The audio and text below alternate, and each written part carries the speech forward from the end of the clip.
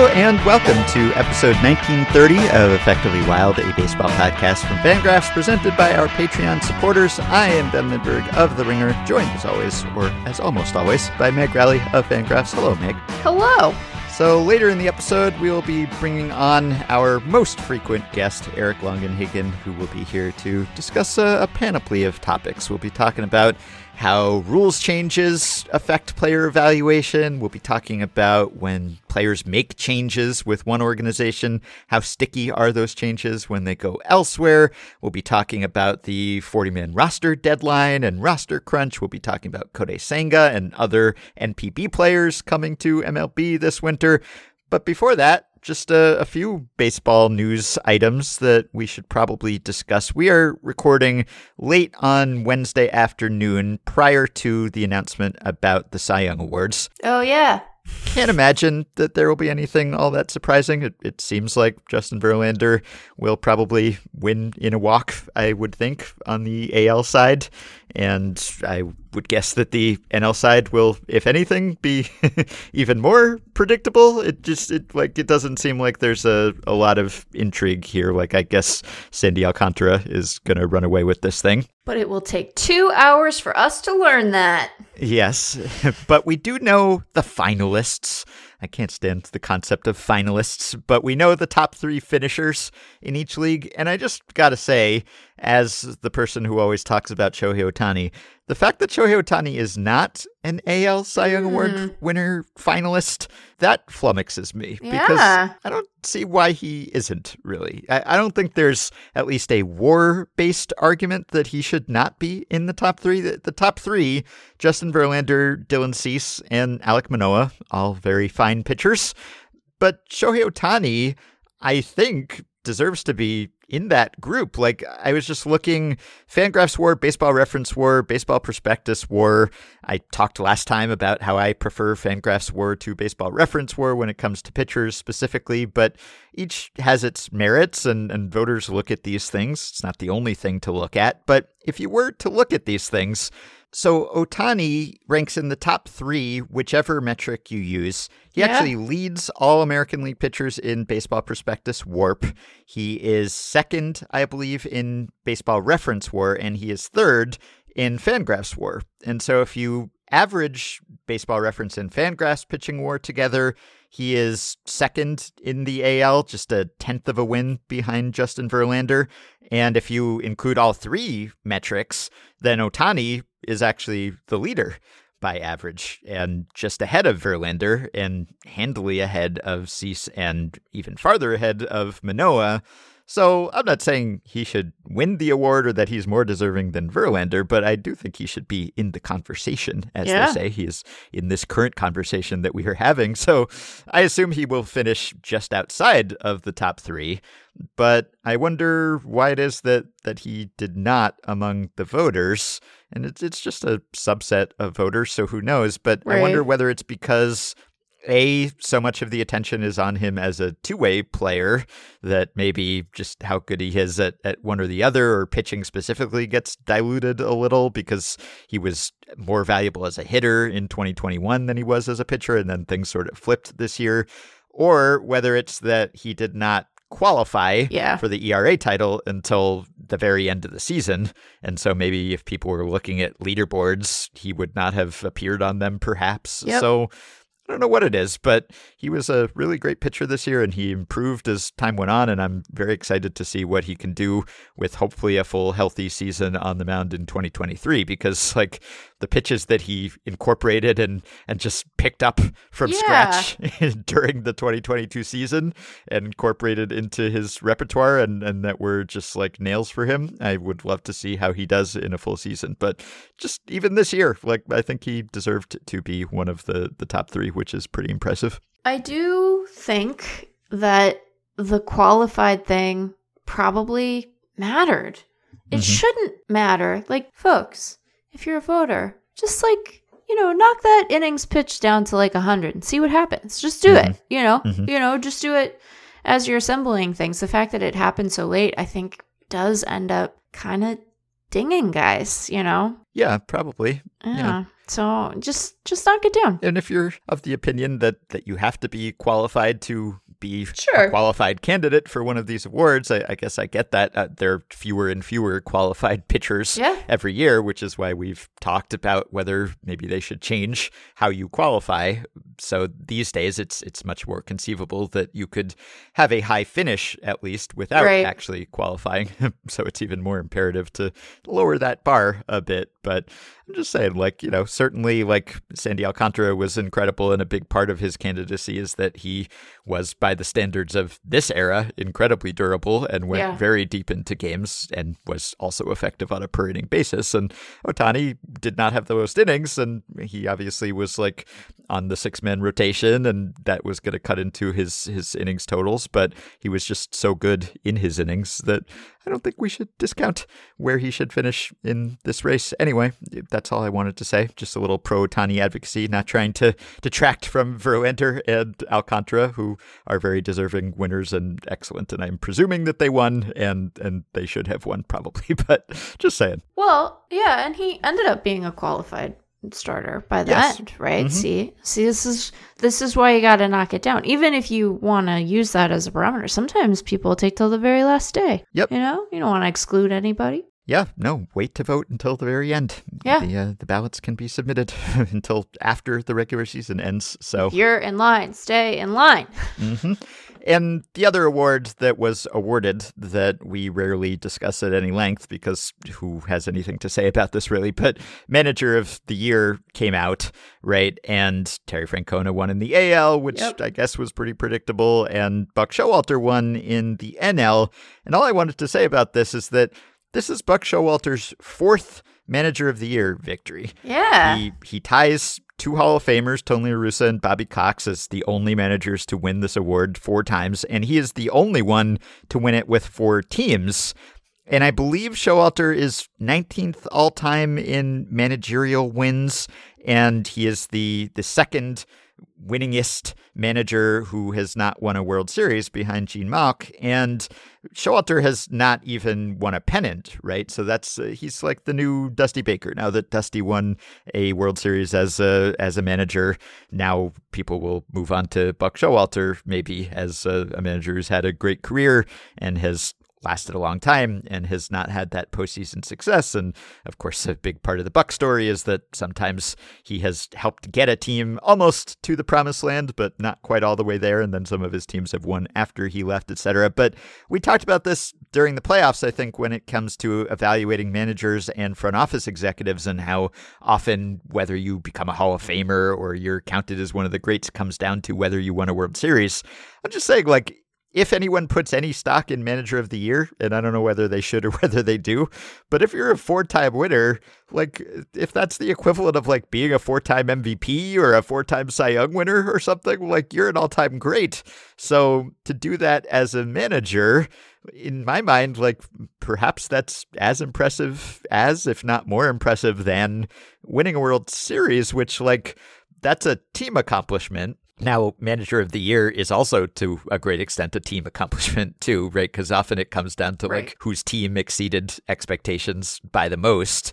So even so, like I think you could make a case that like, well, this is a specific manager award, and therefore if you excel at this, if you are voted the best manager in your league 4 times with 4 teams, like that is in its way as impressive as winning a World Series or winning a pennant, because we know that so much of postseason success comes down to randomness, and maybe a little less comes down to full season, regular season success, which is what Manager of the Year is based on. Yeah, I think that is a defensible argument. I want to offer a take. Can I give you a take? I don't think that we should vote for Manager of the Year. No, I don't think so either, really. I think it's a weird thing for us to vote for. I mean, not you and me. We didn't vote for it this year. No. I famously voted for NL Rookie of the Year. We have devoted time to that. And it's not that the writers can't have any sense of it, right? And obviously the folks who cover the teams in question are going to have a pretty in-depth view of the managers. But even then, you know, you don't see everything that goes into being a good manager you often intentionally don't see a lot of the things that might make you a good manager.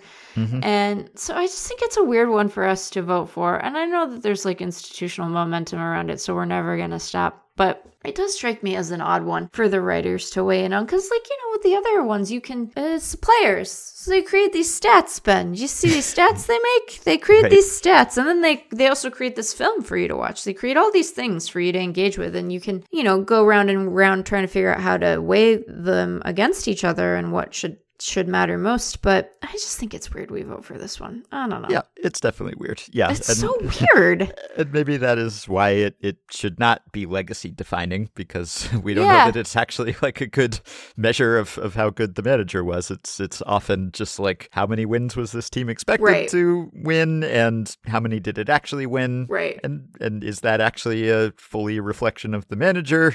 Who knows, right? Who knows? Like it comes down to, well, it's going to be Tito because the Guardians exceeded expectations, or it's going to be Brandon Hyde because the Orioles exceeded expectations, arguably by even more than the Guardians did. Poor Scott Service gets such short shrift in this conversation. Right, yeah. Well, the Mariners, they won exactly the same number of games that they had won the previous year, right?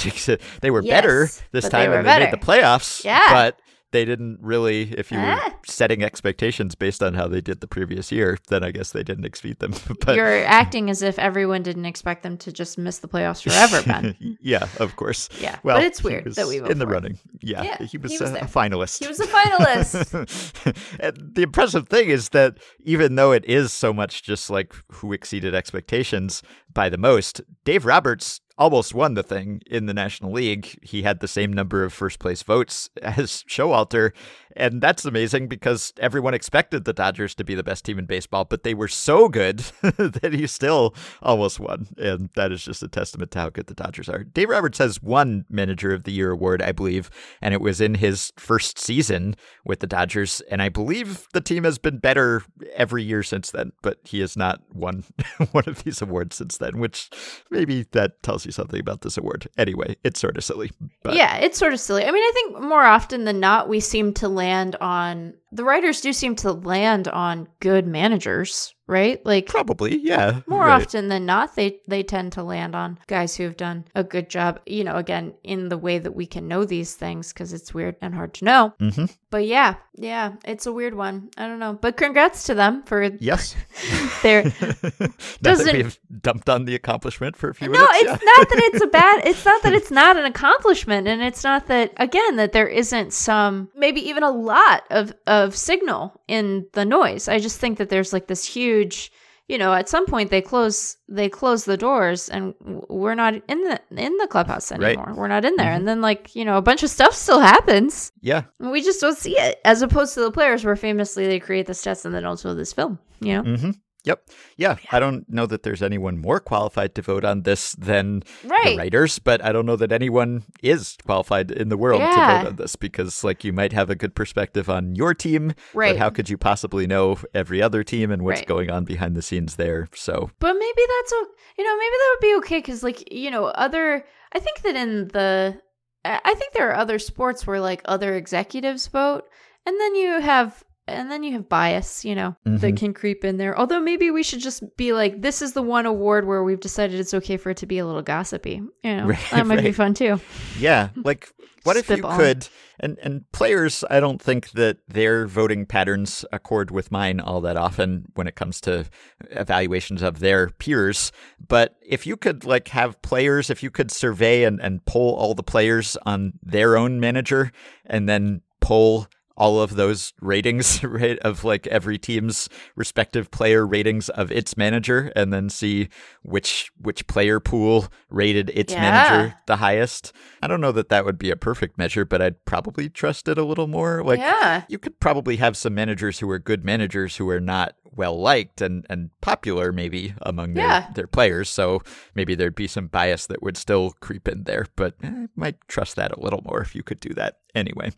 So Other news items, bits of baseball news. Bryce Harper is having elbow surgery. Yes. We were wondering whether and when that would happen. It is happening soon, and they don't know exactly when he'll be back because he has to have his UCL fixed, but they don't know whether it'll be the full Tommy John or the brace procedure that has a quicker recovery, and they won't know, it sounds like, until they open him up. Blah. So if he has the full TJ, then I imagine that he would miss at least a couple months, probably, I think, at the start of the season. Just like it takes a lot less time for a position player to come back and start DHing, let's say, than for a pitcher to come back and start pitching. But I think based on timelines of previous surgeries, he would still be out for some amount of time and might be back in the middle of the season if he has the full TJ. If he has the brace procedure, I don't know. I guess he could be back potentially a lot closer to opening day, if not by opening day.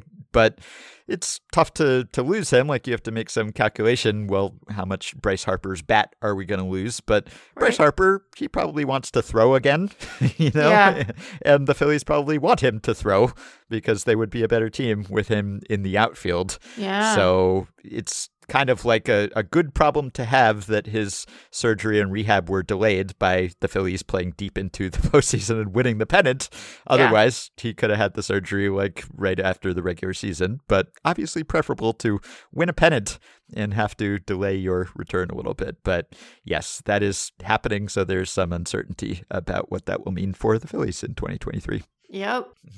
And we had some transactions, Trades. some somewhat Signings. notable. Yeah. So Tyler Anderson has signed with the Angels, and as the person who drafted him in the free agent contracts over-unders draft, all I can say is you can put it on the board. Yes. Because I picked right with Tyler Anderson. Yeah. So he was... I really enjoy the moments when we're podcasting where you do something that I wasn't expecting. And I just get to I get to fill in a little more about Ben. I get to spackle over a gap that existed previously. Like, I didn't know you had that voice. Now I know. I don't know that I do have that voice, but I did it. So there's my Hawk Harrelson, I guess. Anyway. Yeah.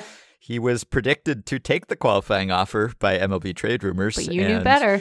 Unlike Martin Perez and Jock Peterson, he did not. Yeah. Instead, he got a, 3-year, $39 million deal? He sure did. Plus some details with the Angels. So that's interesting, not only as it pertains to the free agent contracts over-unders draft, but also the Angels. I guess in the World Series odds movers draft, I took the Angels to fall. So in a way... Perhaps this hurts me in one of my drafts as well, too. But well, the optimist, if from the Angels' perspective, it would say that, you kind of played yourself a little bit. But the realist might say, the Angels still have plenty of time to goof something up. Oh, yeah. So. Yeah, totally. Yep. I will say, and we'll talk to Eric about just the changes that players make, like Tyler Anderson made with the Dodgers and how those tend to carry over to their new teams. But this is the kind of move that I remember the Angels not making last offseason when they signed Syndergaard, right? But there was so much uncertainty about their rotation. And it was just go get an innings eater or just go get a dependable mid-rotation guy so that you're not taking risks because you have Ohtani, but you don't know how many innings he's going to give you. As it turns out, he gave you quite a few. But you've got Patrick Sandoval and you've got Jose Suarez. You've got some decent arms there, but they just they needed someone who you could hopefully pencil in for 170 innings or something, who could give you a mid-rotation performance just to avoid replacement level pitchers. And even if Tyler Anderson takes some step back, he can probably give you that. So I understand why he would not want to take the qualifying offer. We talked about that when I drafted him. And it seems like the kind of player that the Angels have been missing a lot lately. Yeah. So, they kind of had to wait for the Dodgers to go get him and make him better and help him be better and then drive up the price. Yeah. But whatever, they got him. I guess the only concern might be that the Angels are not the defensive team that the Dodgers were, right? And Anderson, not a big bat misser, even when he was having lots of success. The Angels defense wasn't bad, but the Dodgers defense was better. So that might help him a little bit, but that happened. Yeah, now they have Ohtani, Anderson, Sandoval, Suarez, Detmers. Like, it's pitching and pitching gets hurt and guys underperform and that all happens. But like, you look at that and you're like, that's a rotation. That's a real, honest to goodness major league rotation. And I hope that they're not done for the pitching related reasons I just cited. And because, I think that you have to operate under the assumption that the baseball gods have placed some sort of curse on you until proven otherwise, right? It's sort of like Cleveland with outfielders. Until you had the year you had this year, you didn't know if you had been fully forgiven for not extending a qualifying offer to Michael Brantley all those years ago. So they should keep adding as insurance against, normal attrition and also supernatural forces. But that is a baseball team trying to win baseball games kind of rotation. That's kind of cool. Should be. Yeah. And Anthony Rendon made it back. This is going to be the year. This is totally... boy. What's that? A football for me to kick, Lucy? Yeah. I'm not going to get into that now. But they've had all sorts of problems building a bullpen, though, which maybe if they had Raisel Iglesias, that might help. Yeah. What happened there? Anyway. Yeah. So... there was another notable move, multiple notable moves. I guess the Yankees brought back Anthony Rizzo fairly predictably. I don't know whether people know this, but I was reading my Bill James handbook that just came and always marks the start of the offseason. And I was not really aware of this, but the 2022 New York Yankees, partly thanks to Anthony Rizzo, but also thanks to many others, had the highest defensive runs saved total for a team on record ever since they have been tracking that. Yeah. Really? Yeah. 129 runs above average, which I think almost everyone would be surprised by, even if you are a Yankees fan, maybe especially if you're a Yankees fan. Yeah. I don't know what to think about that, because they did not seem to be an elite defense based on outs above average at Baseball Savant or even defensive efficiency, right? Yeah, or watching them. Yeah, I mean, they weren't bad, but they don't stand out to me. No, they weren't great either. By Yankees standards, they were a good defense. They obviously, they made some moves to try to shore up their defense, and I think that worked to a certain extent. They had the second highest defensive efficiency in the majors after the Dodgers. Good defensive team, but best, I don't know. That's definitely surprising. And they were above average at every single position except center field. And even in center field, they had Aaron Judge there for more than half the year, and he was above average. They just had some below average work there in other innings by Aaron Hicks before he got hurt, and then Estevan Florial. But really, if you believe the numbers, the defensive run saved numbers, then when those guys were on the field, they were above average everywhere. They had Jose Trevino, of course, was a good framer, and that was part of it. And their pitchers were apparently very good at defense, according to SIS and defensive run save. So maybe it was that they didn't have that many star defenders, but they had good defenders, solid defenders, basically at every position. And then maybe you had pitchers' defense is under the radar and framing is perhaps still somewhat overlooked, and you factor all that in, and maybe they were just better than the eye test showed. But yeah, definitely made me go, when I saw that. Anyway, Rizzo had a good year and the Yankees wanted him back. Also, the Mariners made a trade for Teoscar Hernandez. They sure did. So that's a big one, right? Yeah. So not a huge return. I guess some people were surprised to see the return, but I guess it's that Hernandez is only under team control for one more season, right? And he's in line to make a decent bit of coin in arbitration. So I guess that is why it was perhaps underwhelming. But there's a big upgrade for the Mariners lineup right there, right? Because they had some holes in that lineup late last season. Yeah. And I guess this means that Jesse Winker may be moved potentially. Potentially, yeah. He's being shopped around, and it sounds like they may or may not be done upgrading even in the outfield. Because it sounds like they may want to not hand that position to Jared Kelenic. So look, Ben. When you're given the opportunity to hand a position to Jared Kelenic or to not do that, right now, history tells us Yes. that not doing that is the right move, which does not mean that history might not change its mind. That happens. Guys evolve.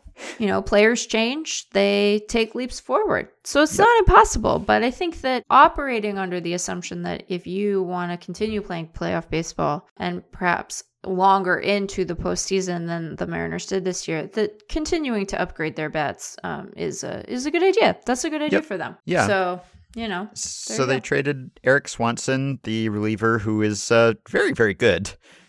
Really, really good. People were sending tweets and screenshots of his baseball savant percentiles, and he's like in the red, which is good in this case, in everything. Yes. And I mean, just looking at the 1.68 ERA and the 1.84 FIP, those are also good. And he's under team control for a few years. Yeah. So they got him, and they also got particularly potent against lefties. Right. At least this past season. So, and then they got an A-ball pitcher as well, Adam Macko, going back to Toronto. Yeah. And I guess this means that Toronto has a vacancy in the outfield, and will need to make some sort of move there. Yeah. But I guess they figured that they would have Swanson longer. And really, Teoscar Hernandez, probably underrated, I think, as a player and certainly as a hitter, because lifetime, he's been an excellent hitter, just historically. He's got a 121 career OPS plus. Over the past 3 years, I'm mixing my OPS pluses and WRC pluses here, but he has a. How dare you? I know he has a 132 WRC plus since the start of 2020, which minimum 1,000 plate appearances puts him 21st in the majors. So he's, been one of the best hitters in baseball over a period of a few years here. Yeah. And he just he doesn't give you much defensively or speed wise or anything. He's just, bat only basically, but it's a pretty good bat even in a corner. So that's a good guy to have in a lineup that was not a juggernaut.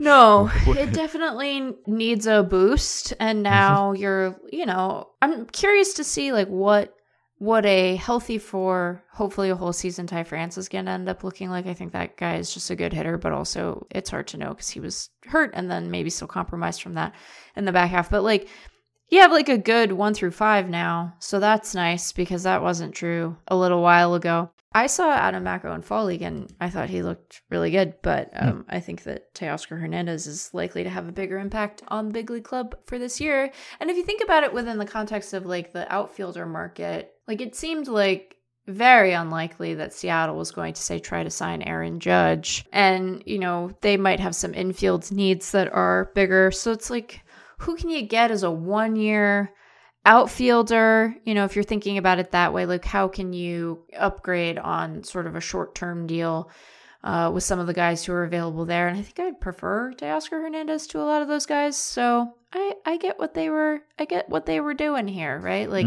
Do you feel? I feel more confident in, say, Teoscar Hernandez than I do in, Michael Conforto might be someone who takes a 1-year deal, but he hasn't played baseball in a while. Mm-hmm. So I get it. And, I think that Seattle probably rightly assumes that they can deal from reliever depth because they've done a good job of helping guys get better and at identifying talent that they think is good and maybe just needs a tweak to really unlock. So it seems smart to deal from a position of strength there from their perspective. And I think that, Eric Swanson's, like you said, very good reliever. I think Macko is interesting. I really want his name to be pronounced Mako, like the shark. Right. Yeah. Because then it would be more fun. But, it's not my name, so he gets to decide, I guess. Yep. So, yeah, that's all I have to say about that. Mm-hmm. Yeah, well, the Mariners, they can probably make more relievers. It seems like they have a knack for that. Yeah. So I meant to mention, by the way, another important aspect of the Tyler Anderson signing is that the Angels now are equipped with a Tyler and a Taylor again. Oh, no. I take it all back. It's terrible. That is a garbage rotation that only a garbage team would assemble. The good news for broadcasters is that it's probably less likely to confuse a pitcher and a hitter position player. Yeah, than I think so. Tyler Wade and Taylor Ward were, right? But still. It's going to happen at least once. And the best thing is we're going to hear about it even if we're not watching. Mm-hmm. I just saw the news, by the way, that the Texas Rangers have hired Will Venable as an associate manager. What does that mean? What are we doing with these? What does that mean? I don't know. I think Skip Schumacher was an associate manager with the Padres before he has now become an actual manager with the Marlins. I get the title inflation in front offices and that no one's a GM anymore. Or if you are a GM, that doesn't mean you're leading the baseball operations department in many cases. And, you're either the president of baseball ops or you're the chief decision officer or whatever the heck, right? And you keep having to bump up titles so that people can get jobs and interview for jobs that are technically higher ranked than other jobs, etc. But did we have to do that with coaches too? Associate manager? Associate manager. That feels like you're trying to make someone into Dwight Schrute. Yeah, exactly. I don't think that's bench coach because the Rangers have a bench coach, Donnie Ecker, and usually the bench coach is next in line, right? Is the vice president of the coaching staff, sort of. But we need an associate manager in addition to, and no one knows exactly what that means. I mean, I assume Will Venable knows what it means, but everyone on the outside is associate manager. What is that? So we already have 2 or 3 pitching coaches and hitting coaches, and that's fine because usually it's assistant hitting coach, assistant pitching coach. Okay, I understand that. Or even when we get, coordinators, these NFL style titles for MLB coaches, offensive coordinator and defensive coordinator. Yeah. We get quality control coaches. I understand what those things mean for the most part, but I'm still pretty. I think so, but I'm hazy on associate manager for sure. I mean, with coordinators, I mean that's kind of strategy almost, sure. Some combination of development and advanced scouting and almost a minor league hitting or pitching coordinator kind of position. Now that teams are actually making an effort to develop players at the major league level instead of just treating them as finished products, and then often, you'll have a quality control who's just kind of overseeing the various processes and, if it's defensive positioning and kind of coordinating between the front office and the field staff and the flow of information and all of that. I get all that to some extent, but associate manager, I don't know exactly how that fits in the hierarchy. Maybe it's just you're another coach, sometimes people will just be listed as coach or something. And, it's right. And it's how does that, do they also have a bench coach? They do, yeah. So how does the associate manager and the bench coach, how do they interact? Because those, I don't know. I think of those as the same. Right. Right? Yeah. The bench coach is the second in command. When the manager gets ejected for being sassy, the bench coach runs things. So who's going to run things in Texas if, I don't.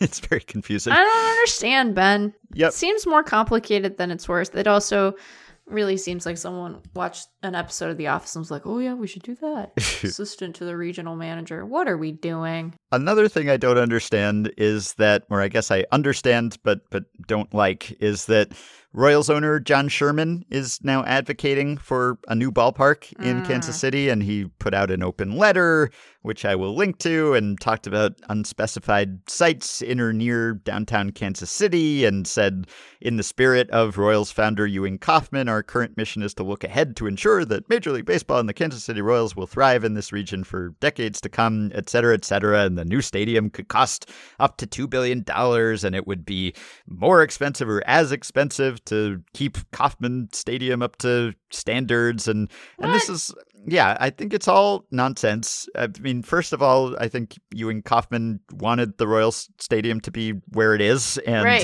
that's why it's there. Right. And it's, on public land, and it's for the public. And I assume that is why John Sherman wants a new ballpark, so that he can do the real estate development thing that every team owner wants to do these days and build up the whole neighborhood. And of course, this letter includes the usual bogus claims about revitalization and how this is going to be such an economic boon to the community and everything. But beyond that, and beyond the public funding aspect of this, Kauffman is great. Kauffman is beautiful. I mean, haven't spent a ton of time there, but I've been there since the renovations. There were, I think, taxpayer funded $250 million renovations not all that long ago, like less than 15 years ago. And it's beautiful, I think, right? Like people don't complain about Kauffman Stadium. Like Kauffman Stadium is great. So I feel like no one should buy this. I mean, I don't know. If Royals fans are listening and have a different perspective on this, please let me know. But that seems like a jewel of a ballpark. And I don't see why anyone should be in favor of this other than Royals owner John Sherman. So it seems like the Royals are like getting with the times, you know, like they got rid of Dayton Moore and they hired Matt Quatraro, and, you know, maybe they're getting more analytically oriented, possibly. And part of getting with the times as a major league organization at this point is trying to get a new, at least partly publicly funded ballpark so that you can build it up and make lots of non-baseball or semi-baseball related revenue. But when you have a great place like Kauffman, I just like we should keep that place, you know, keep sprucing it up as needed. But I don't think they need a new park. I have never been there. Mm-hmm. That is one of the ballparks that I have not had the chance to visit yet. But it sure looks cool on TV. It's distinctive. It's nice. How proximate is it to like the downtown? Not that, like, as I recall, and I've only been there on one trip. I think I went there in the World Series, which is probably a good time to see it. Right. So it's like it was a bit of a ride, as I recall. So, you know, there's that. But the ballpark itself is really great.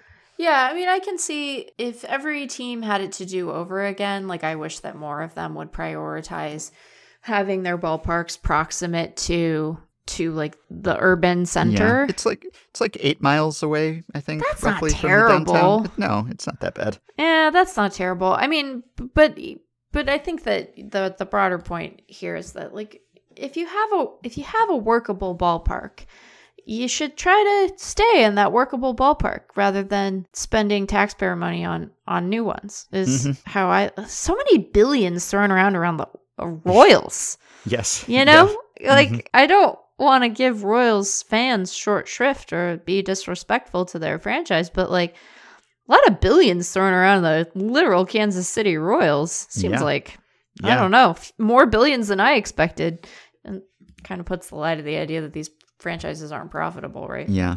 The only downside, I don't think there's a lot of public transportation to get there. You know, like there are buses, but I don't think they bring you right there. There used to be a shuttle, like a Royal shuttle. I don't know that there is anymore. I think they might not have that anymore. So you do have to drive, right? Which would be tough for me if I were there. So yeah, like all else being equal, I think it would be nice to be close enough that you could walk or take public transit. Right. But I can't imagine that is the sole or even main motivation. Yeah, I doubt that's the animating principle here, right? Mm-hmm. So there's that. Yeah, I think you learn to love the ballpark you have rather than need to. Yeah, if it's a nice one like that. Yeah. Yeah. They got the fountain. They got that fountain out there. Sometimes the fountain blows into the broadcast camera and you're like, are you in a hurricane? Or are you watching a baseball game? Couldn't tell you. Yeah, it's distinctive. Like, you know, when you watch TV and you turn on a Royals game, you know like, where you are. That's Kauffman. And and it's kind of a product of its era, but in a nice way, right? Yeah. Like it looks like it's of a time, which is good. It's not just some generic, it could be from anywhere, could be anywhere. It's not Yankee Stadium, you know. Right, exactly. You can get in. Yeah, they let you in the ballpark. It's great. So, all right. So we should end here before we bring on Eric with the Past Blast. So this is episode 1930, and this Past Blast comes from 1930. I actually have a supplement to Jacob Pomrenke's Past Blast. I have one of my own here, but we'll go first with Jacob. Jacob is the director of editorial content for SABR and chair of the Black Sox Scandal Research Committee, and he writes 1930, baseball's first Bill Veeck. As the Great Depression began to hurt baseball teams on and off the field, one team seemed immune to the economic struggles for a while. The Chicago Cubs, led by innovative team president Bill Veeck Sr. and one of baseball's first female front office executives, Margaret Donahue, were more popular than ever. The Cubs drew an NL record 1.4 million fans to Wrigley Field in both 1929 and 1930. Didn't hurt that the Cubs were about to go to 4 World Series over the next 10 years. Many of those fans were women, as the Sporting News noted in August 1930. Quote, for many years, the major leagues have made gestures toward interesting women in baseball through the medium of ladies' days. But At Wrigley Field, home of the Chicago Cubs, the problem is not how to interest women in the game, but how to entertain them and still leave room in the park for cash customers. At the outset of the season, 2 tickets were given to each woman that called at the park ticket windows, good for any Friday home game. But when 21,000 went through the free gates early in June and 31,000 the following week, an effort was made to prevent the same fanettes. We probably don't need to adopt the term fanettes. We sure don't. From repeating each week. Mr. Veeck then set aside the entire upper deck of the grandstand for the ladies, which limited the guests to some 17,500 seats. To facilitate a fair distribution of tickets, applicants were obliged to send a stamped, self-addressed envelope to the Cubs offices. For the recent New York Giants series, Veeck was forced to clamber over 10 government mailbags to reach his office, so now only 1 ticket is given to each applicant. Baseball attendance may be suffering in some localities, and considering the business depression, it would be strange if the turnstiles did not slow up, but it is surviving the financial drought far better than some of the other professional sports. And Jacob concludes, Veeck and Donahue did not invent Ladies' Day, which had been around since the late 19th century, but they did more than anyone to promote it and encourage women to come to the ballpark on a regular basis. They also hired someone to professionalize the usher staff and keep the grandstands clean. Some of those Ladies' Day tickets, by the way, were mailed out by a teenage Bill Veeck Jr., who followed in his father's footsteps and went on to become a Hall of Fame executive in his own right. And I guess aside from the Ladies' Day idea specifically, giving away tickets to fans, it seems to be a good idea often. If you're trying to drum up interest, especially in tough economic times. Definitely. That can be a good way to hook people. Just like, hey, come have a free sample of the product, and maybe you will want to buy tickets in the future. So there are some teams that do that, right? That give away tickets, or they have marked down tickets that they sell at a vastly reduced price. Because, like, if you're not selling out anyway, then why not? Just try to get people in the park, make some money perhaps, but, you know, try to create customers who may be paying clients in the future. So I'm in favor of free tickets. I'm coming out in favor of giving tickets to baseball games away. Yeah, I think that's a great idea. And then, you know, I imagine that it's a slightly different proposition now than it was then, where it's like the number of ways that you can be separated from your money once you're in the ballpark are legion today. Exactly. In a way that I imagine was a little less true then. I mean, I don't know what the state of ballpark concessions were, merchandise, you know.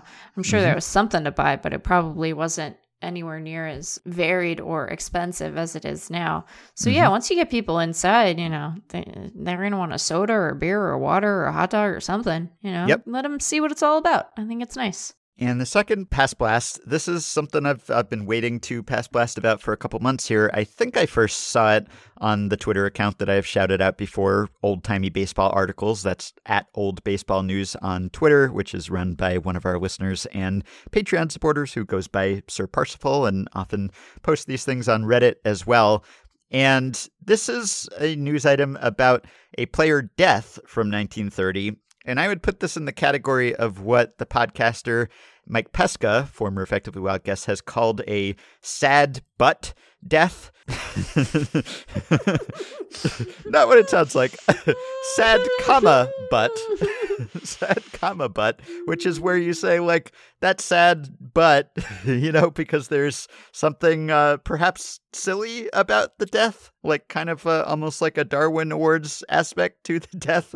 So this came to light courtesy of one of the great researchers of baseball, Bill Haber, who was a founding member of SABR and specifically devoted himself to player deaths, right? And to trying to figure out how players died or where they died and get that death information that we kind of take for granted when we go to Baseball Reference, and there's not only a birth date but a death date on there. And so Bill Haber was able to track down hundreds of players' deaths and the details surrounding their deaths. And I'm reading here from a New York Times article called The Sleuth of Baseball from 1986, which was about Haber. And it says, when Haber came across the name of one Samuel Powell in a baseball encyclopedia, he was intrigued.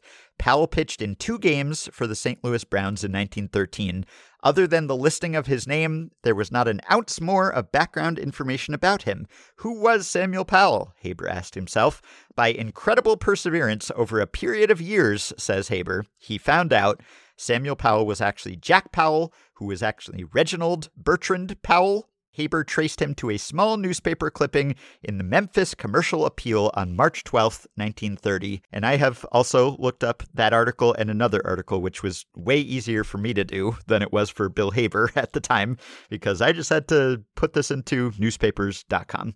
A lot of research is easier these days, but Jack Powell, I learned, was really the original Beef Boy. Not because he was big and beefy, although he was 6'2", which was quite large for someone born in 1891, but really for other reasons, which I will share with you now. So this is actually from the York Dispatch on March 13th, 1930, and the headline is, "Man Chokes to Death." Okay, so that is the sad part, and here is the but, and this is the headline, "Craving for bigger and better steak is fatal." Okay? And this is an AP story from Memphis, Tennessee. Reginald B. Powell enjoyed only one thing better than a beefsteak, and that's more beefsteaks, he told friends. He entered a cafe early today and ordered a favorite cut. Calling patrons of the restaurant to his table, he said, "Here's to bigger and better beefsteaks. Watch me eat half of this one in one bite." Oh my gosh. He choked to death before he could be taken to a doctor. He choked to death? He did, yes. Oh my gosh. Yeah, and if you're wondering why Reginald B. Powell is called Jack Powell, I think there was a better pitcher previously for the Browns who was Jack Powell, so it is believed that perhaps he was just also called Jack because he was another pitcher named Powell for the Browns. But here's the longer, somewhat more detailed story that Bill Haber came across and that I've also dug up. So this is from the Commercial Appeal, Memphis, Tennessee, March 13th, 1930. Headline, "Man Chokes to Death Attempting to Swallow Half Steak in One Bite." An attempt by Reginald B. Jack Powell, 38, to swallow half of a steak at one bite in a cafe on South Main Street ended fatally last night when Powell choked to death. Powell cut a large steak in half and, after telling customers in the restaurant to watch, attempted to swallow one of the halves, Charles Marcos, proprietor of the restaurant, said. After a couple of chews, Powell began choking and grew frantic in his efforts to dislodge the piece of meat from his throat. An ambulance carried the man to St. Joseph's Hospital. While physicians strove vainly to remove the steak, Powell died on the operating table. Thompson Brothers took charge of the body and are holding it pending directions from Powell's wife, Mrs. Emma Powell of New Madrid, Missouri.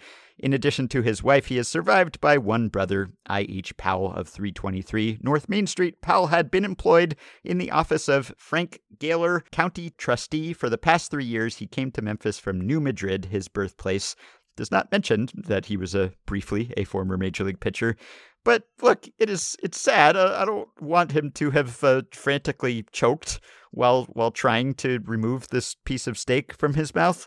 But he was also asking for it to some extent, I guess. Like, if your idea is like, I want bigger and bigger beefsteaks, and also I'm going to call everyone in the restaurant over here to gaze upon my beefsteak feats here, and I'm going to try to swallow half a beefsteak in a single bite. Like, I mean, look, I don't wish death upon anyone. I wish he had choked that down and had gone on with his life. But if this is the way I go, like if I go by choking on a beefsteak after bragging about my beefsteak eating acumen and calling everyone around to be spectators at my trying to swallow an enormous piece of beefsteak, then I give future podcasters permission to say sad, but yeah, no, you can, I think if you go that way, you're asking for it in a sense, and I'd hate for him to be defined forever by one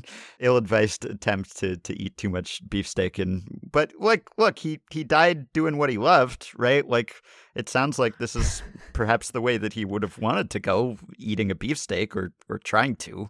So that's the consolation, I guess. I guess. Yeah, I've never, The Darwin Award thing always just feels so mean. It does. I don't think you're being mean. I mean, I'm being a little mean. You're but, being a little mean. You're not being as mean as the Darwin Awards. Right. That's just straightforwardly mean. I mean, if comedy is tragedy plus time, right? Yeah, it's been 92 years. Right, you wouldn't have made fun of this if it had happened yesterday. No. That would have been cruel. I guess it's not like less sad because it happened 92 years ago. I guess in the sense that like he would have died of something else by now if he had managed to get the beefsteak down. Yeah, but we might have been able to call him. Right. Yeah.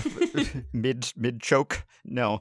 But like, probably no one who knew him and mourned him is still around that I would be offending here. Yeah. So I feel a little bit better about it. But there is something to the fact that he both loved steak and was like, I'm gonna house half the steak, and then it's like, no. Did they not like have the Heimlich maneuver then? Because you'd think it's like a big piece, so you could just like yank it out of there. It was just too big to be Heimlicked. I don't know, but no one try this at home. This is a cautionary tale. True. Yeah, I mean, look, we don't want to take too many bold editorial stances on Effectively Wild, lest we be sanctimonious. But one we will say is chew your food. Just chew your food and cut reasonable, manageable sizes for yourself. You'll know how big that is because you know your mouth in a way we don't. Exactly. All right, we'll take a quick break and we'll be back with Eric.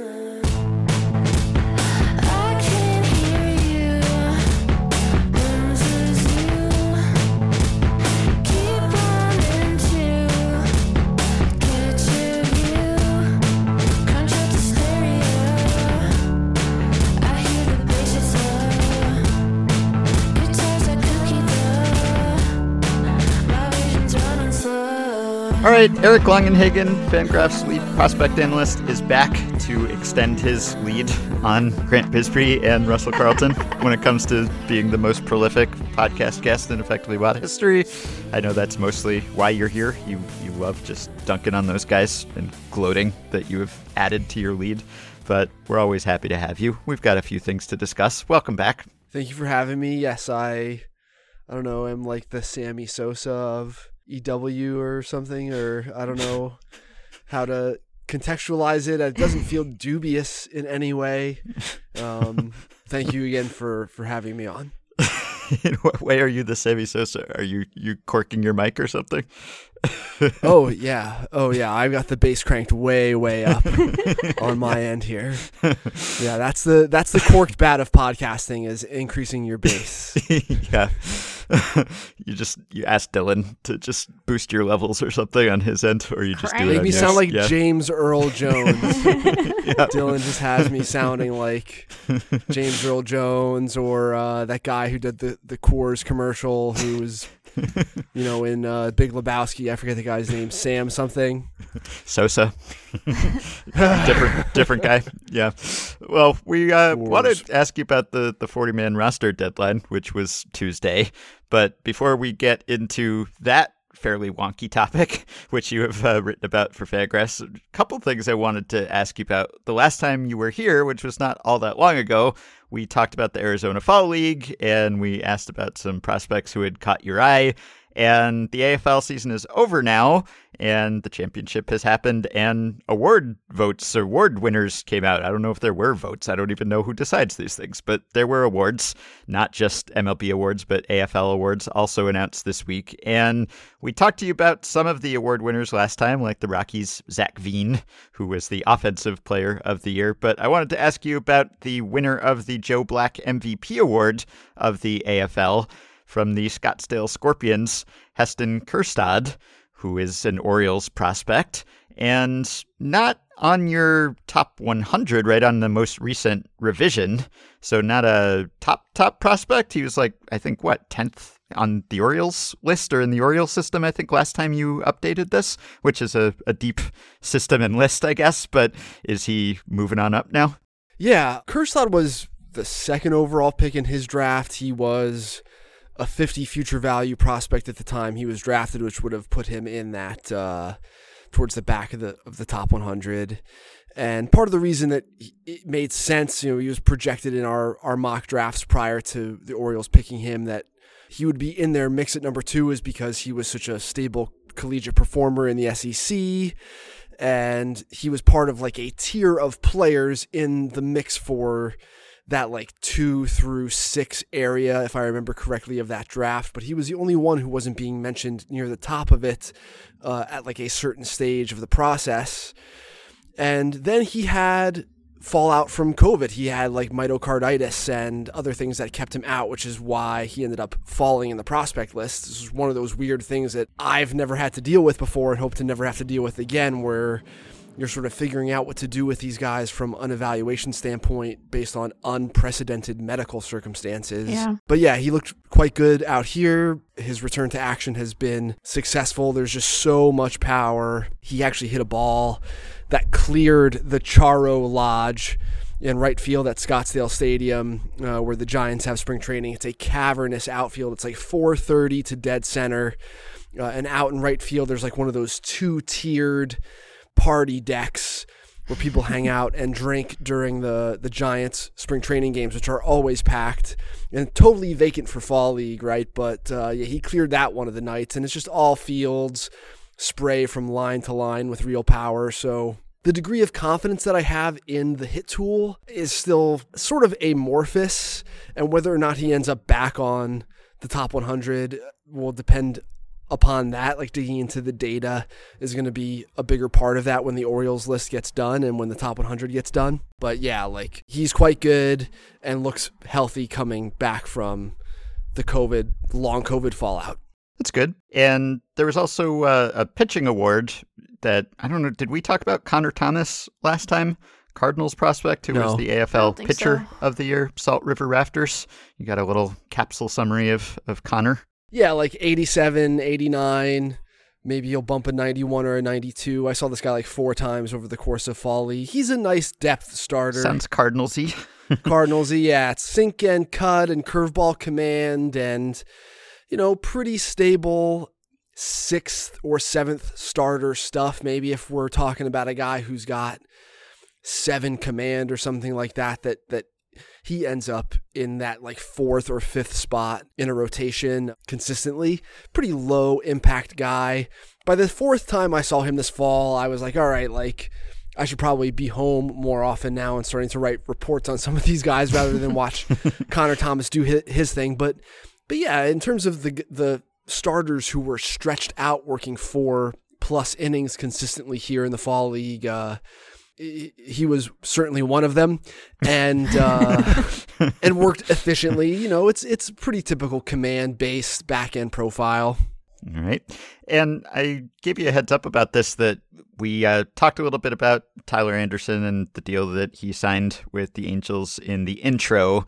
And I'm just kind of curious, like this is a common career progression at this point, that someone just goes to the Dodgers and then they rehabilitate themselves and have some sort of makeover, and then they sign either with the Dodgers or some other team for much more money because they got better. It's not just the Dodgers, obviously. We've seen that with some other teams that have a reputation and a track record for being good at player development. But how sticky do you think that kind of transformation tends to be? I mean, if you're an Angels fan, should you be worried that like the magic Dodgers pixie dust is going to like wear off when he goes to another team? Or typically, do you think when a team makes those kind of changes with a player that they are able to carry them over wherever they go after that? Yeah, it's such a good question. And I think so much of it is dependent on the individuals who are playing a role in the player turning the corner. So it includes the player.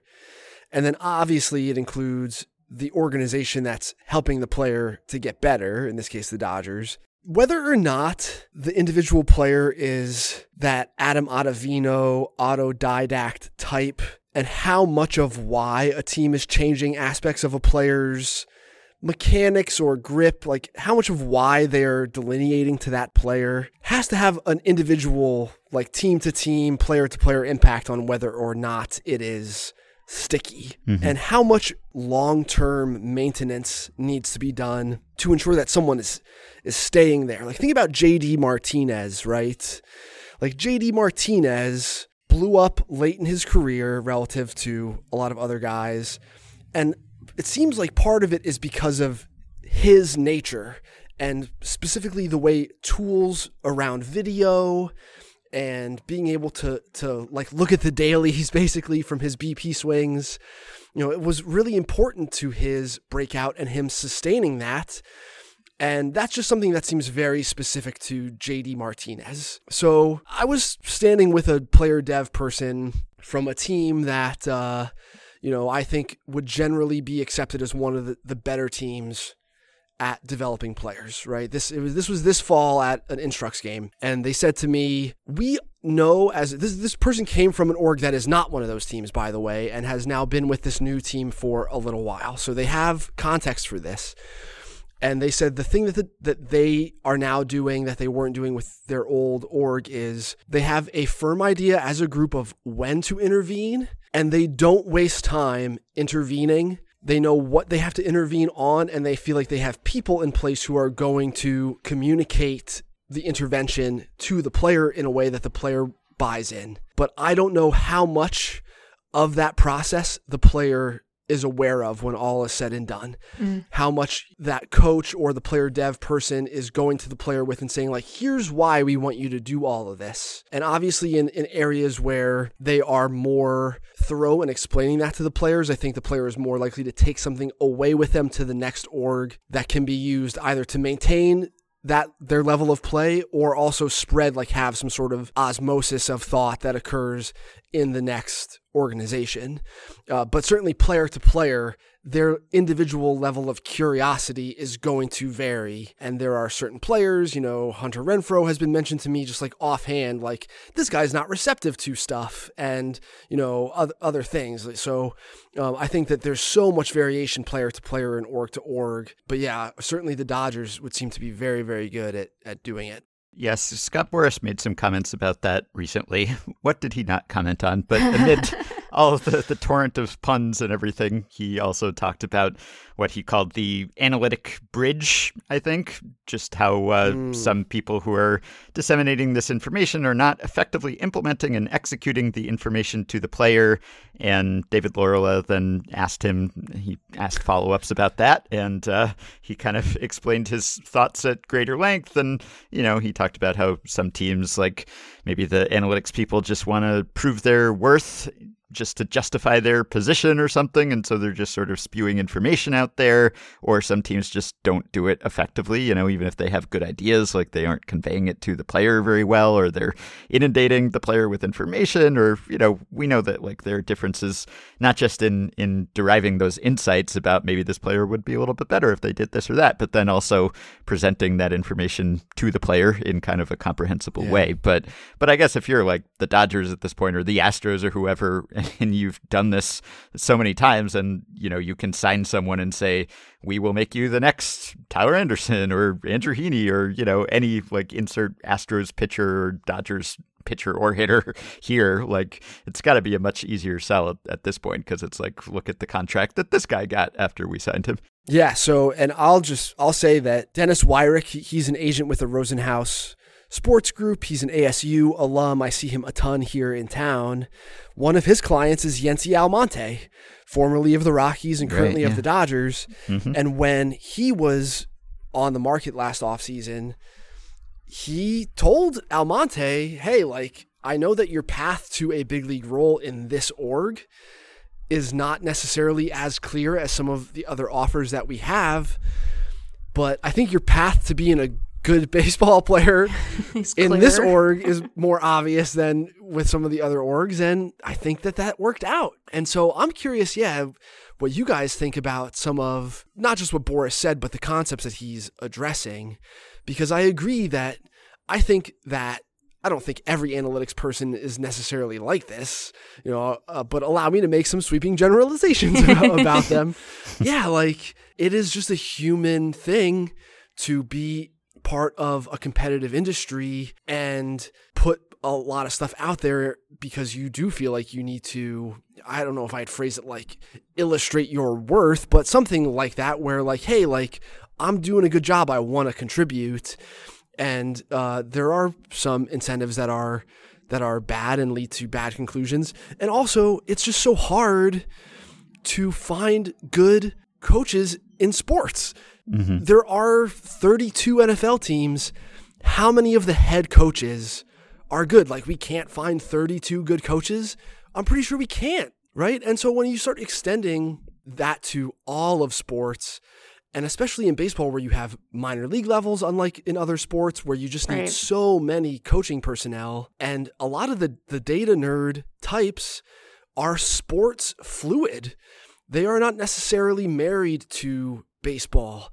They are totally fine taking their data crunching brain to other sports. And a lot of the data mining nerds, again, sweeping generalization, they like money. And so they are more apt to go to soccer or in Europe, or, hockey analytics or basketball analytics, or, Paul D. Podesta made a football move. If the money is right over there, and often when we're talking about being in minor league player development or European soccer, take a guess of where your incentives are gonna direct you toward. Right. And so I think it's really hard to find baseball personnel, any kind of personnel, who are good at, generating the data through technology, especially in creative ways that are helping pull you out in front of the other organizations, and then interpreting that data and then implementing changes based on that data on the field. It's just so many different things. You need like charisma and all kinds of stuff. It's got to be such a difficult thing to find people who can do all of that stuff. Well, and it seems like that might be one of the places where a team like the Dodgers, not that they're the only team that is good at player dev, and some of the teams that are really good at player dev are far more budget constrained than the Dodgers are, but it does feel like a place where they can kind of press their monetary advantage, because if you're willing to spend money on coaching staff and on analysts and whatnot, and that isn't constrained to just a couple of people, well, you don't have to necessarily be good at all of that stuff, right? You can parcel out those skills to multiple staff members.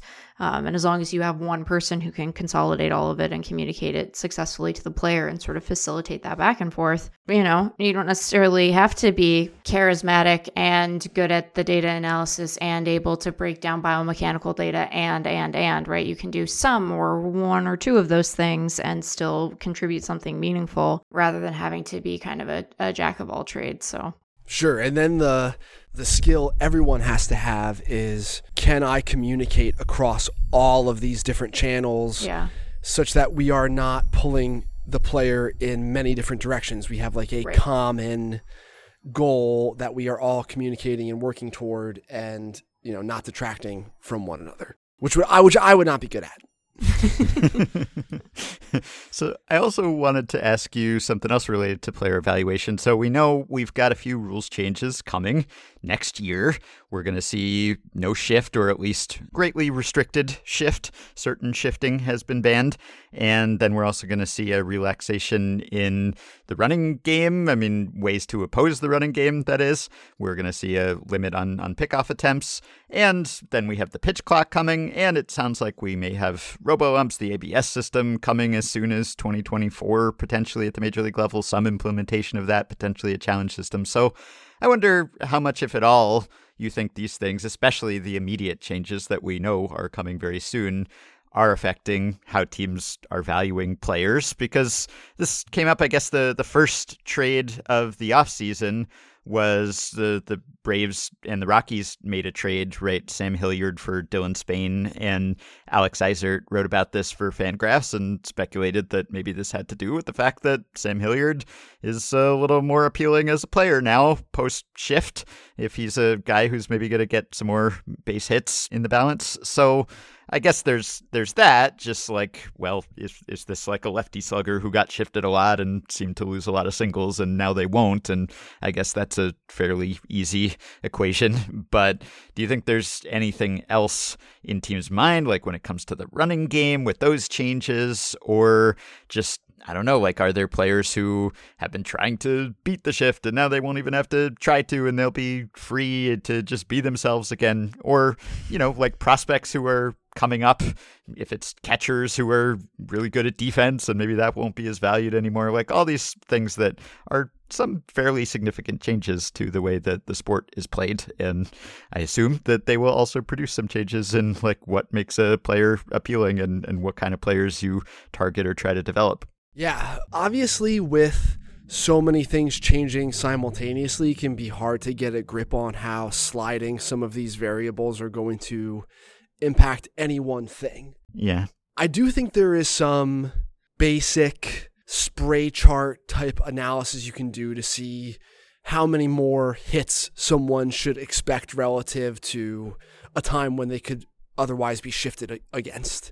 And so, yeah, like the pull-oriented ground ball type guys suddenly become more valuable in a way that is maybe kind of objective, especially if we're talking about players like Sam Hilliard and some of the other fringe big league type guys who are sort of floating around as like role player types and might suddenly produce more like an everyday player because of some of these rule changes.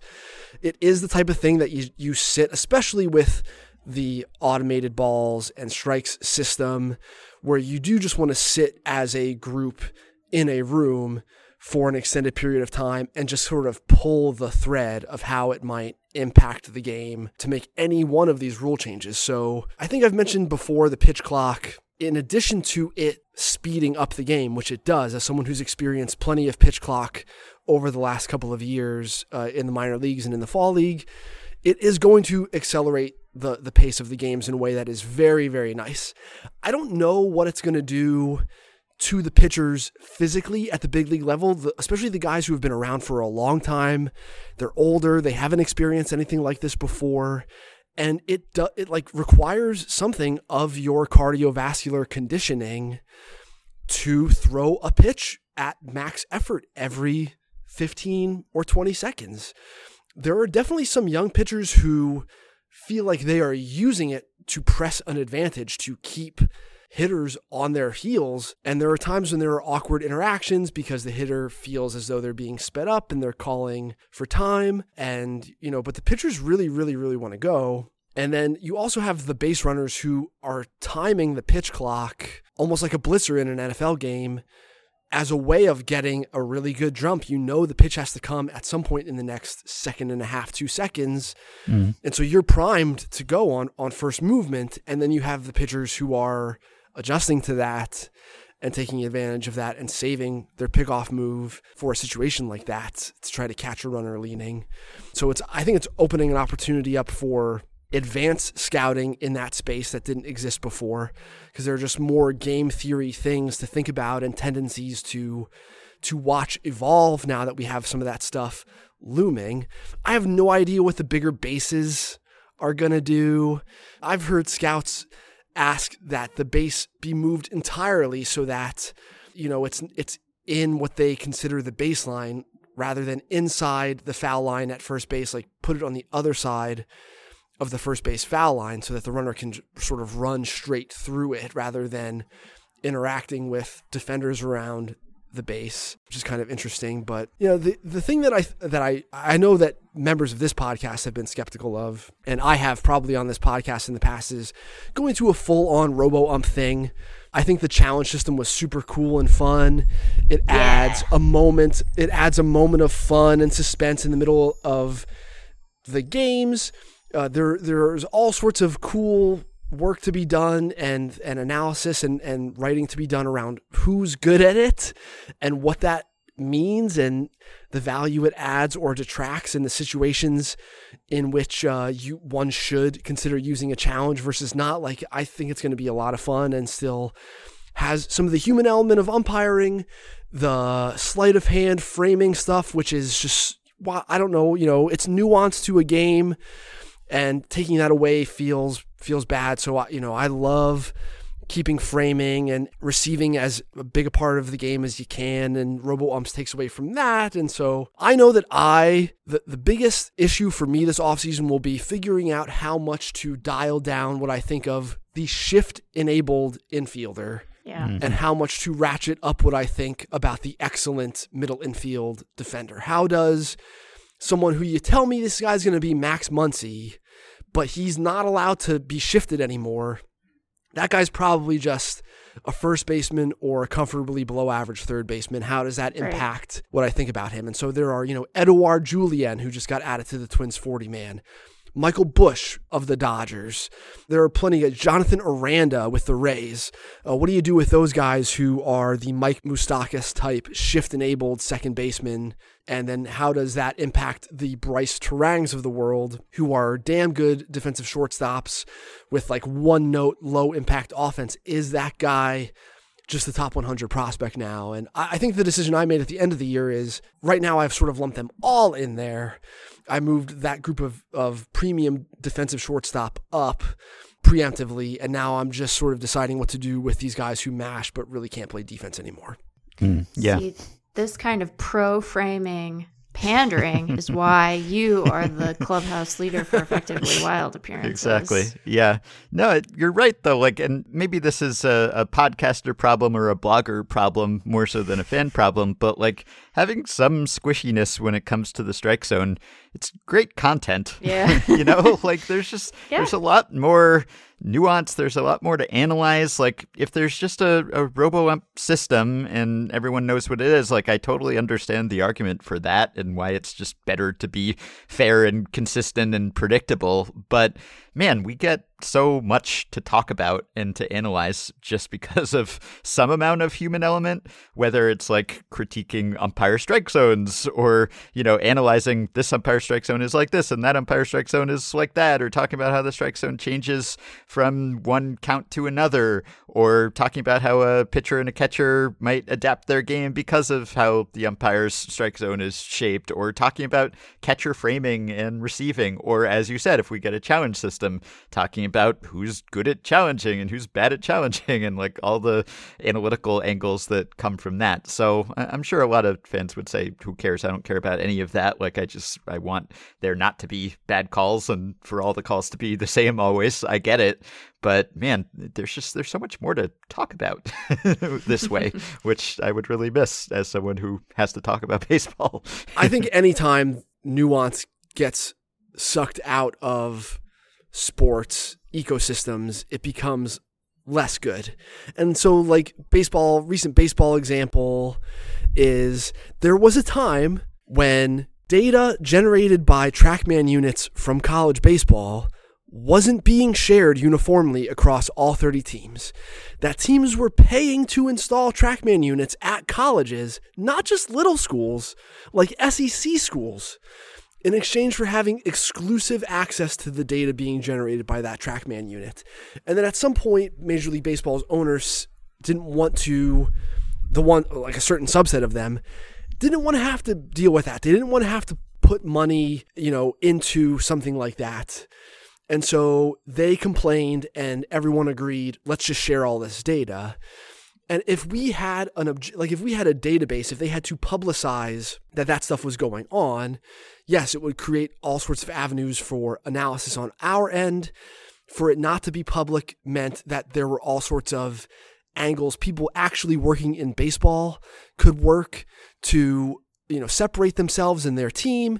And then all of a sudden that went away, right? Like now they just share it. So, and then it's don't let perfect be the enemy of the good. There are going to be all kinds of weird issues that pop up as a result of some of these changes, decisive things because of the pitch clock and automatic balls and strikes and all that stuff. And just let's let things work out over time. The NFL's made a lot of good changes. It doesn't, when you challenge a play, you see a face mask on the replay. You can't call the penalty retroactively. It's not a challengeable part of the thing that you're watching. Like maybe that's a problem, but what we have now is still better than what we had before. Well, I imagine that the challenges that all of these rule changes are introducing to your prospect evaluation process are also weighing on the teams that had to make decisions this week about their 40-man editions. So let's maybe transition to that. And, we're going to get into some of the individual players who were protected from the Rule 5 and who weren't. But before we do that, just for our listeners who are maybe less familiar with this particular deadline, what was at stake yesterday for the guys who were either added or not to their respective teams' 40-mans?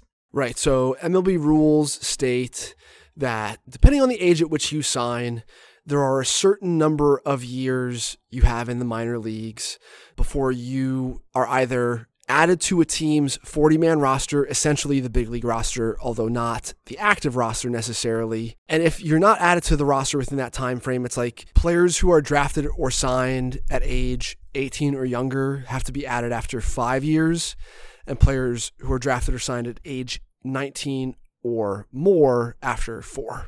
After that time in the minors is up, the team either puts you on their 40-man roster or you become eligible for the Rule 5 draft, in which a team can select you and you have to spend all of the following season on their 26-man active roster.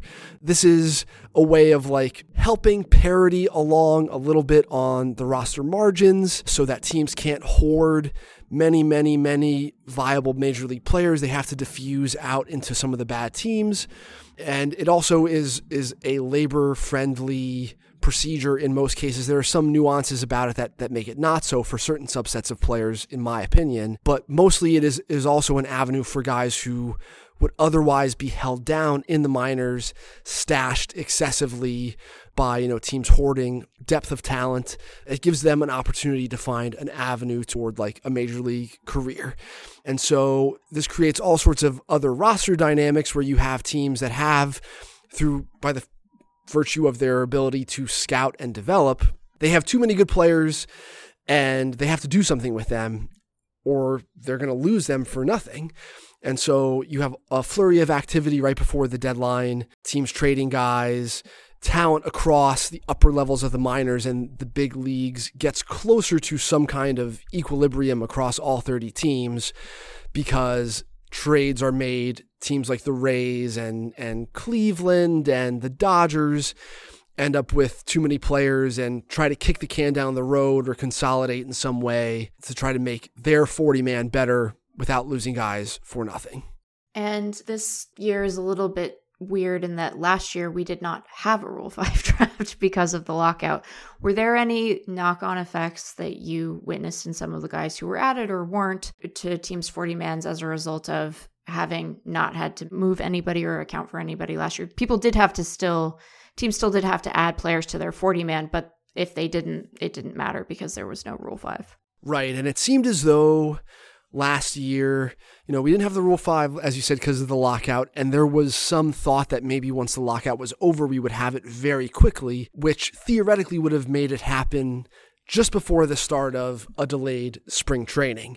And when you are a quad A type player, maybe you're a candidate for the Rule 5, and you play for a team in Arizona, and like a week before things start for spring training, you get Rule 5 by a team in Florida, like that's not conducive or feasible to ask of the people involved and their families. Yeah. So it was a good thing that they banged it last year, although I'm not sure every team. I think there were some teams who anticipated that they would bang it and others that did not.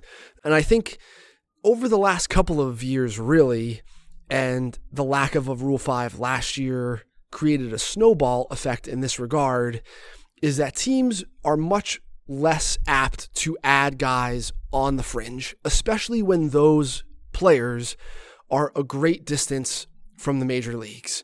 And that's happening, I think, for a couple of reasons. Number one, again, there's like game theory element at play here where there are only so many 40-man spaces available, so many active roster spaces available when the Rule 5 draft ultimately rolls around, that if you as a collective, the whole league, leans on not adding a guy to your 40-man and suddenly the Rule 5 market is flooded with potential players, the chances that your individual unprotected player is picked go down just because there are so many players available all of a sudden. And I think I don't think that there's like collusion around this, like a knowing collusion, but I think people see how things are trending and therefore are more likely to behave that way, where they become less likely to protect a player on their Rule 5. And the reason it is often the players who are a great distance from the big leagues, even if they're a premium prospect like Welcome Gonzalez with the Red Sox,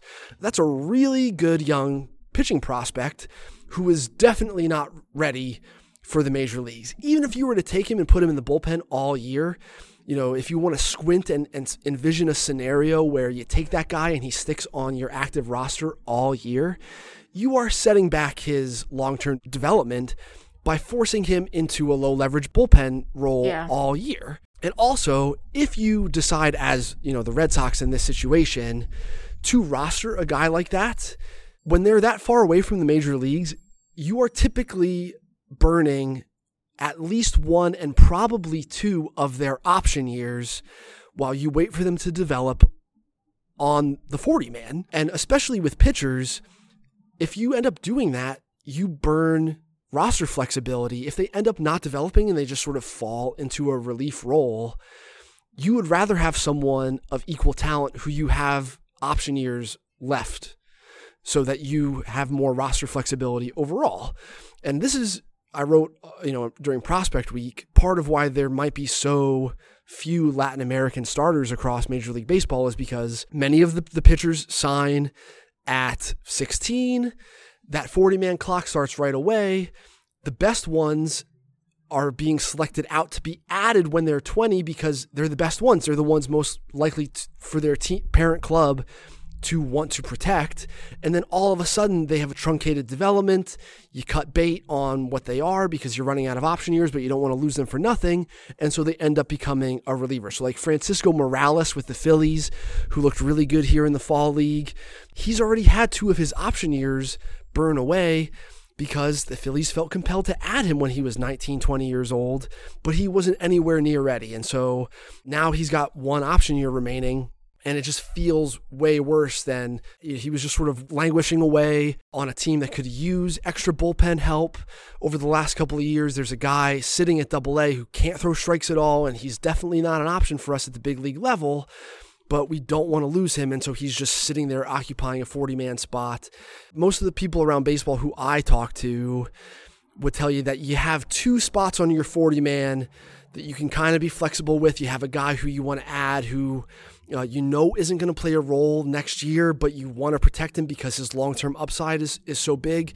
Maybe you have 2 or 3 spots on your 40-man that you can use on a guy like that, and that is sort of it. So I do think that not having a Rule 5 last year contributed to this, where there was an extra year's worth of players, and teams were just more apt to lean into what they were already starting to do. So I don't follow the roster crunch in as much depth as you do, but one thing that I'm always aware of is that the Rays have too many players. It seems like the Rays, every year, too many players, they got to do something, and they did a bunch of things this week, right? They made 3 trades, was it, right before the roster deadline? So why is it that the Rays always have more players than they can keep? And what is their way around that? And was there anything interesting about the way that they found around it this year? Yeah, they seem to prioritize depth as they're like very transactional as an organization with an eye on depth as they go about their business. They're almost always getting back as many pieces as they give up, if not more, and just accumulating a ton of interesting players. When they sell high on someone, they're getting back 2 and 3 players at a time, and they're almost always kicking the can down the road where they have no choice but to acquire players who are 40-man Rule 5 eligible multiple years from now, because they almost always have a crunch looming in the following year. Of this group who was part of this year's roster crunch, many of them were like, the way that they entered the Rays organization is through basically every avenue. If I'm just looking at the upper level infielders who were part of the biggest part of this crunch, Ronnie Simon was traded for. They ultimately opted not to protect him. Curtis Mead was traded for. They traded an upper level pitcher to the Phillies for Curtis Mead, who was on the complex at that point. He is now a top 25 prospect. Oslavis Basabe, an infielder who they traded for from Texas. Was that the Nate Lowe deal? That was part of like a huge, wide-ranging deal in which they got back many players. Greg Jones, they drafted out of UNC Charlotte, toolsy guy who's absolutely just like a developmental type guy on the 40-man for a year. And then, the guys who were already occupying spots, Jonathan Aranda, they signed out of Mexico. Obviously, Taylor Walls and Wander Franco, like they drafted and signed them respectively. Vidal Brujan, like the guys who are ahead of that group were mostly signed by the Rays. And like this, if we were to go through each area in which they have crunch, you would see this. You know, the outfielders, Cameron Meissner, traded for from Miami last year. Heriberto Hernandez was also part of that Rangers deal with Basabe. So yeah, like it's coming from all avenues with them, and they do okay. I think that once you are in the position that they are in almost every year, you are operating with not a whole lot of leverage as the deadline approaches. And so some of it is coming from ownership and their financial limitations, which make it less likely that they would be able to make a consolidation type trade where they package like 3 or 4 of these guys together for one star level player. That would, that's not a thing that they tend to do. They're much more likely at this stage to send one guy away for a player who is, whose timeline is 3+ years away, which is most of what they did yesterday, trading Miles Mastrobuoni, utility man, to the Cubs for a long-term pitching prospect, Alfredo Zaraga, who's like, mid-90s relief prospect. And, Jack Hartman, they traded Ji-Man Choi to Pittsburgh for Jack Hartman, who, might just be scratching the surface. He's been hurt, was throwing really hard in limited action in 2022. He's a converted infielder, and they're, now they have a couple years to try to develop something there, 1-for-1 with Choi. So the consolidation type trades that they haven't really made the last couple of seasons, and it turns out that they're making the kick the can down the road type deals more frequently now. And it doesn't always feel great, like obviously to trade Ji-Man Choi, who he's fine. He's not an impact first baseman, to be clear, but he's a fan favorite. He has a certain clubhouse presence that feels important to the Rays. And to flip him for like Jack Hartman, who's like a maybe reliever, a developmental relief prospect, doesn't feel good. But the Rays tend to find a way to get something out of those guys. Like Calvin Fauché was just a sweetener who had been passed over in the previous Rule 5, sweetener to balance that trade with the Twins, who is now an integral part of their bullpen, right? Like you can see with his curveball why the Rays were like, they pick the right type of guy when they tend to do this, and they tend to get something out of them. But, it doesn't always feel great. And I wonder if over time, the way that feels, I don't know, like I do think that they end up dealing from a place of lower leverage a lot of the time because they paint themselves into a corner through this organizational philosophy, but also they end up with enough good players to compete that way. Right. Yeah. I think Choi was very briefly like the longest tenured Ray right before he was traded. So that's you're like, well, who else do fans know on this team? That's not fair. They have guys, but I get what you mean. Are there other teams? You have published your AL East breakdown of 40-man action. We will have a piece for each of the other divisions in the coming days. But to preview some of that stuff as it is in the queue, are there other teams that found themselves perhaps with not as much of a crunch as the Rays, but who also maybe found themselves needing to seek consolidation trades like this?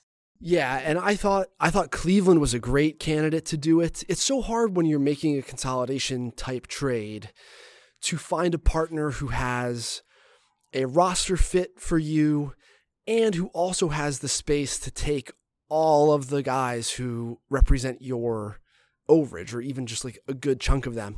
So like Cleveland, I thought Cleveland and Arizona were excellent trade partners entering deadline day.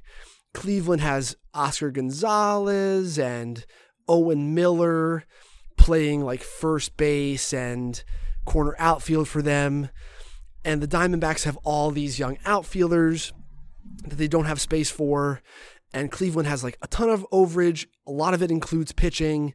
Is there maybe some sort of fit there? And those two teams did make a trade, but like not a consolidation trade, right? But Cleveland definitely, and this is more because of their ability to develop pitching, but Cleveland almost always has a crunch as well.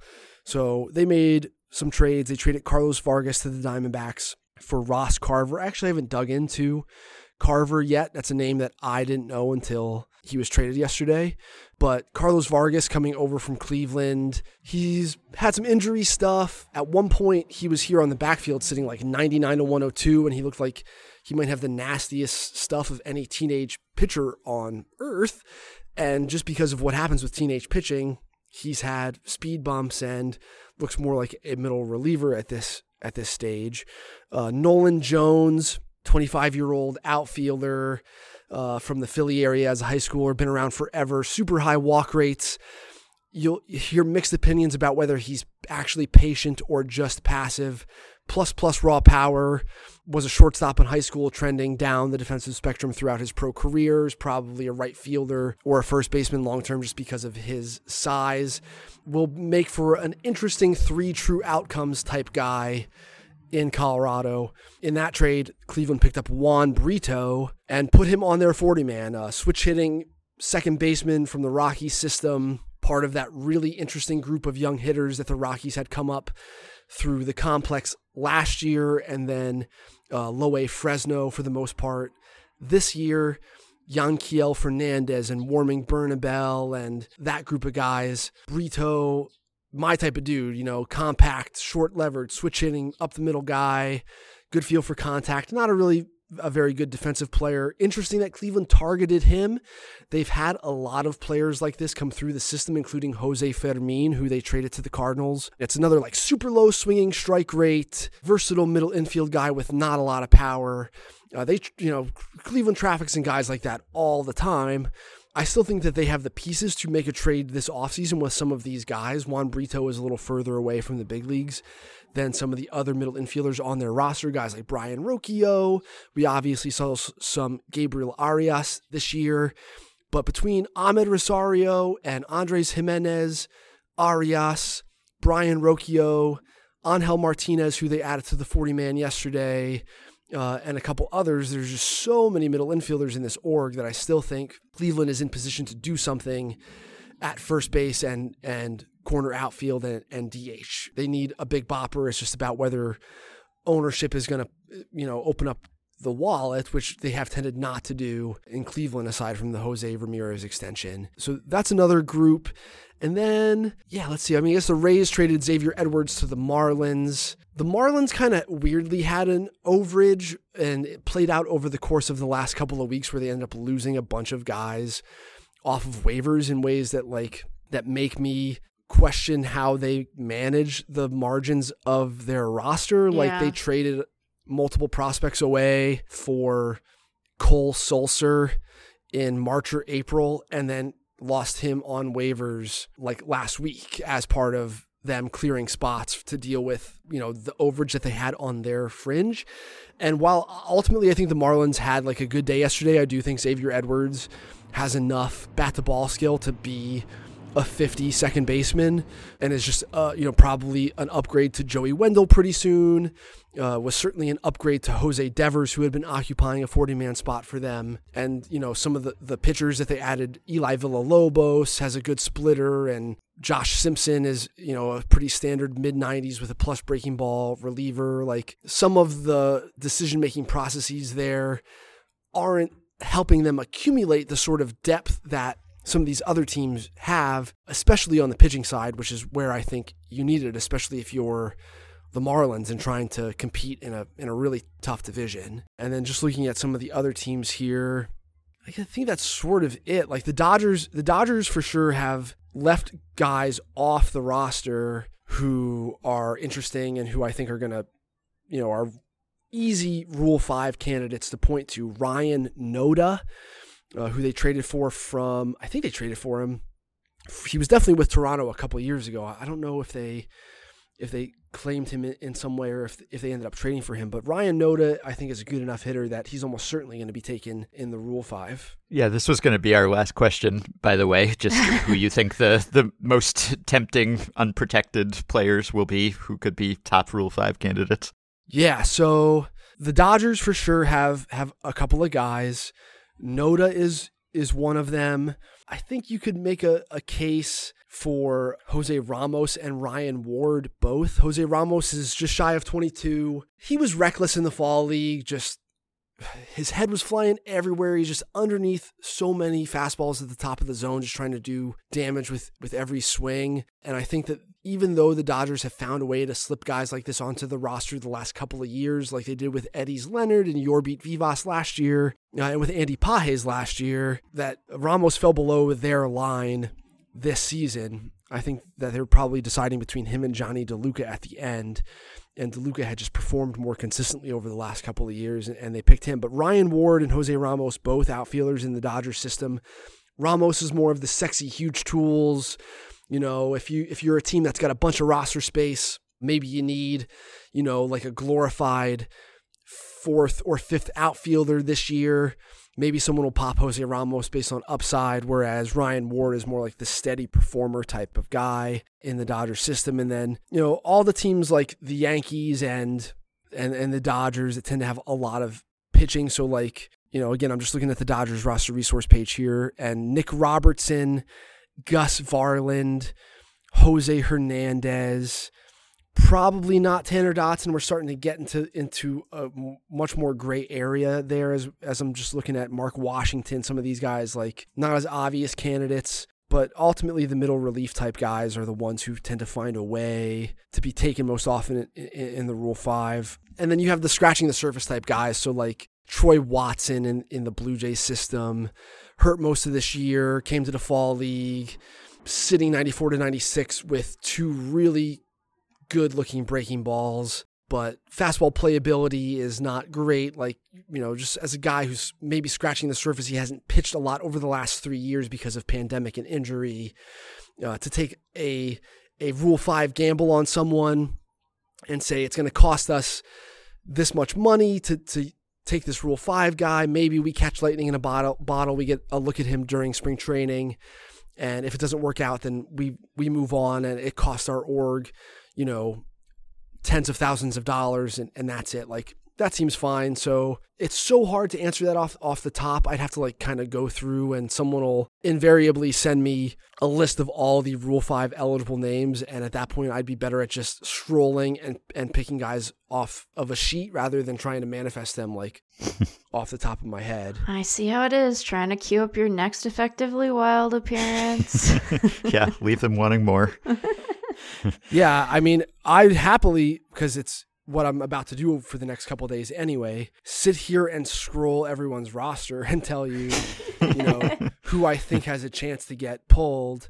Some of the teams who are relatively inactive, like Philly and the Mets don't really have, I can squint and see a couple names. Jake Mangum, as a 5th outfield type guy. You can almost see, if you just go to the site right now and hover over the player search bar, any players who you could crowdsource who the zeitgeist thinks is interesting, like just hovering over the search bar right now, Andres Chaparro in the Yankee system and Jake Mangum are the 2 guys who weren't added, who people are curious about now because they play for the Yankees and the Mets, right, respectively, right? And like Andres Chaparro was in last year's fall league. He is interesting. He's the type of guy who like has to have his pants tailored specifically for him because he has a huge donk. He's fine. The power breakout that he experienced at Trenton, wow, he slugged almost 600 there. That's kind of surprising. He struck me as a guy who would be good in Asia when I saw him last fall. So that's, the snapshot of him. Just kind of looking at some of the pieces of the TrackMan data that are kind of lurking under the surface. 84% in-zone contact, that's pretty good. 75% overall contact, that's fair. That's a little south of average at the positions that he would be capable of playing. We're talking about like a first base DH type guy, probably. 38% hard hit rate. Again, that's like, about average if I'm looking at all of the first base DH types, and south of the line if I'm just looking at like the best 30 guys. So kind of gives you a snapshot of what we're looking at in terms of the contact and power piece. You can see how this guy's a damn good AA hitter and not someone who the Yankees are dying to add when they have, Anthony Rizzo on the brain and Aaron Judge and Giancarlo Stanton and those types of guys. Well, where else are you going to get both all of the biggest baseball headlines and also Rule 5 draft preview? we cover all the bases here, one-stop shop at Effectively Wild, and we're always happy to have you on. So thanks as always, Eric, and go to Fangraphs to check out his division-by-division breakdowns of the roster crunch and the roster deadline, and then prospect lists will be rolling out sometime soon, I imagine. So thank you as always. Yeah. My pleasure. Thank you so much for having me on. And yeah, folks should go to the site and check out these analyses and reactions. And then we'll have an updated draft list for 23 and then 24 and 25. And then international amateurs signing in January, as well as the players in pro ball in Asia, mostly that you need to care about for the next handful of years, including Munetaka Murakami and Yoshinobu Yamamoto and Jung-Hoo Lee and some of these other guys who would be top 100 prospects if they were stateside. But yeah, thanks so much for having me on, guys. Hey, have we talked about Senga at all on this show? I don't know that we have asked you about him. Yeah, we should maybe do that. I know I just played you out, but give us a quick scouting report if you can. It's mid to upper 90s, up to 102, but more routinely up to 99 in any given start. Plays down relative to velocity. It's not an explosive riding, bat missing, invisible type fastball. It relies on its velocity to sort of bully hitters. Plus splitter, has the panoply of breaking ball shapes and velocities that you would expect for good Japanese pitcher. Command of the breaking stuff is not great. When he's not commanding the breaking stuff, he is quite vulnerable because now you have a guy who, the fastball doesn't do a lot of in-zone damage. It's sort of vulnerable in there. He's got to mix and match and surprise you with that fastball to get you out with it, and to get ahead because the splitter's not really an in-zone weapon. So the breaking ball component is the X factor, the command piece of it. And Ben Clemens and I spent a lot of time. I screen recorded video and we, sort of hemmed and hawed over where he belonged on the top 50 free agent list. I think that he's in that third or fourth starter area on a contending team, where if you dropped him into the Phillies rotation or you dropped him into the Giants rotation, he's, on either side of Ranger Suarez. He's on either side of, your mid-rotation guy.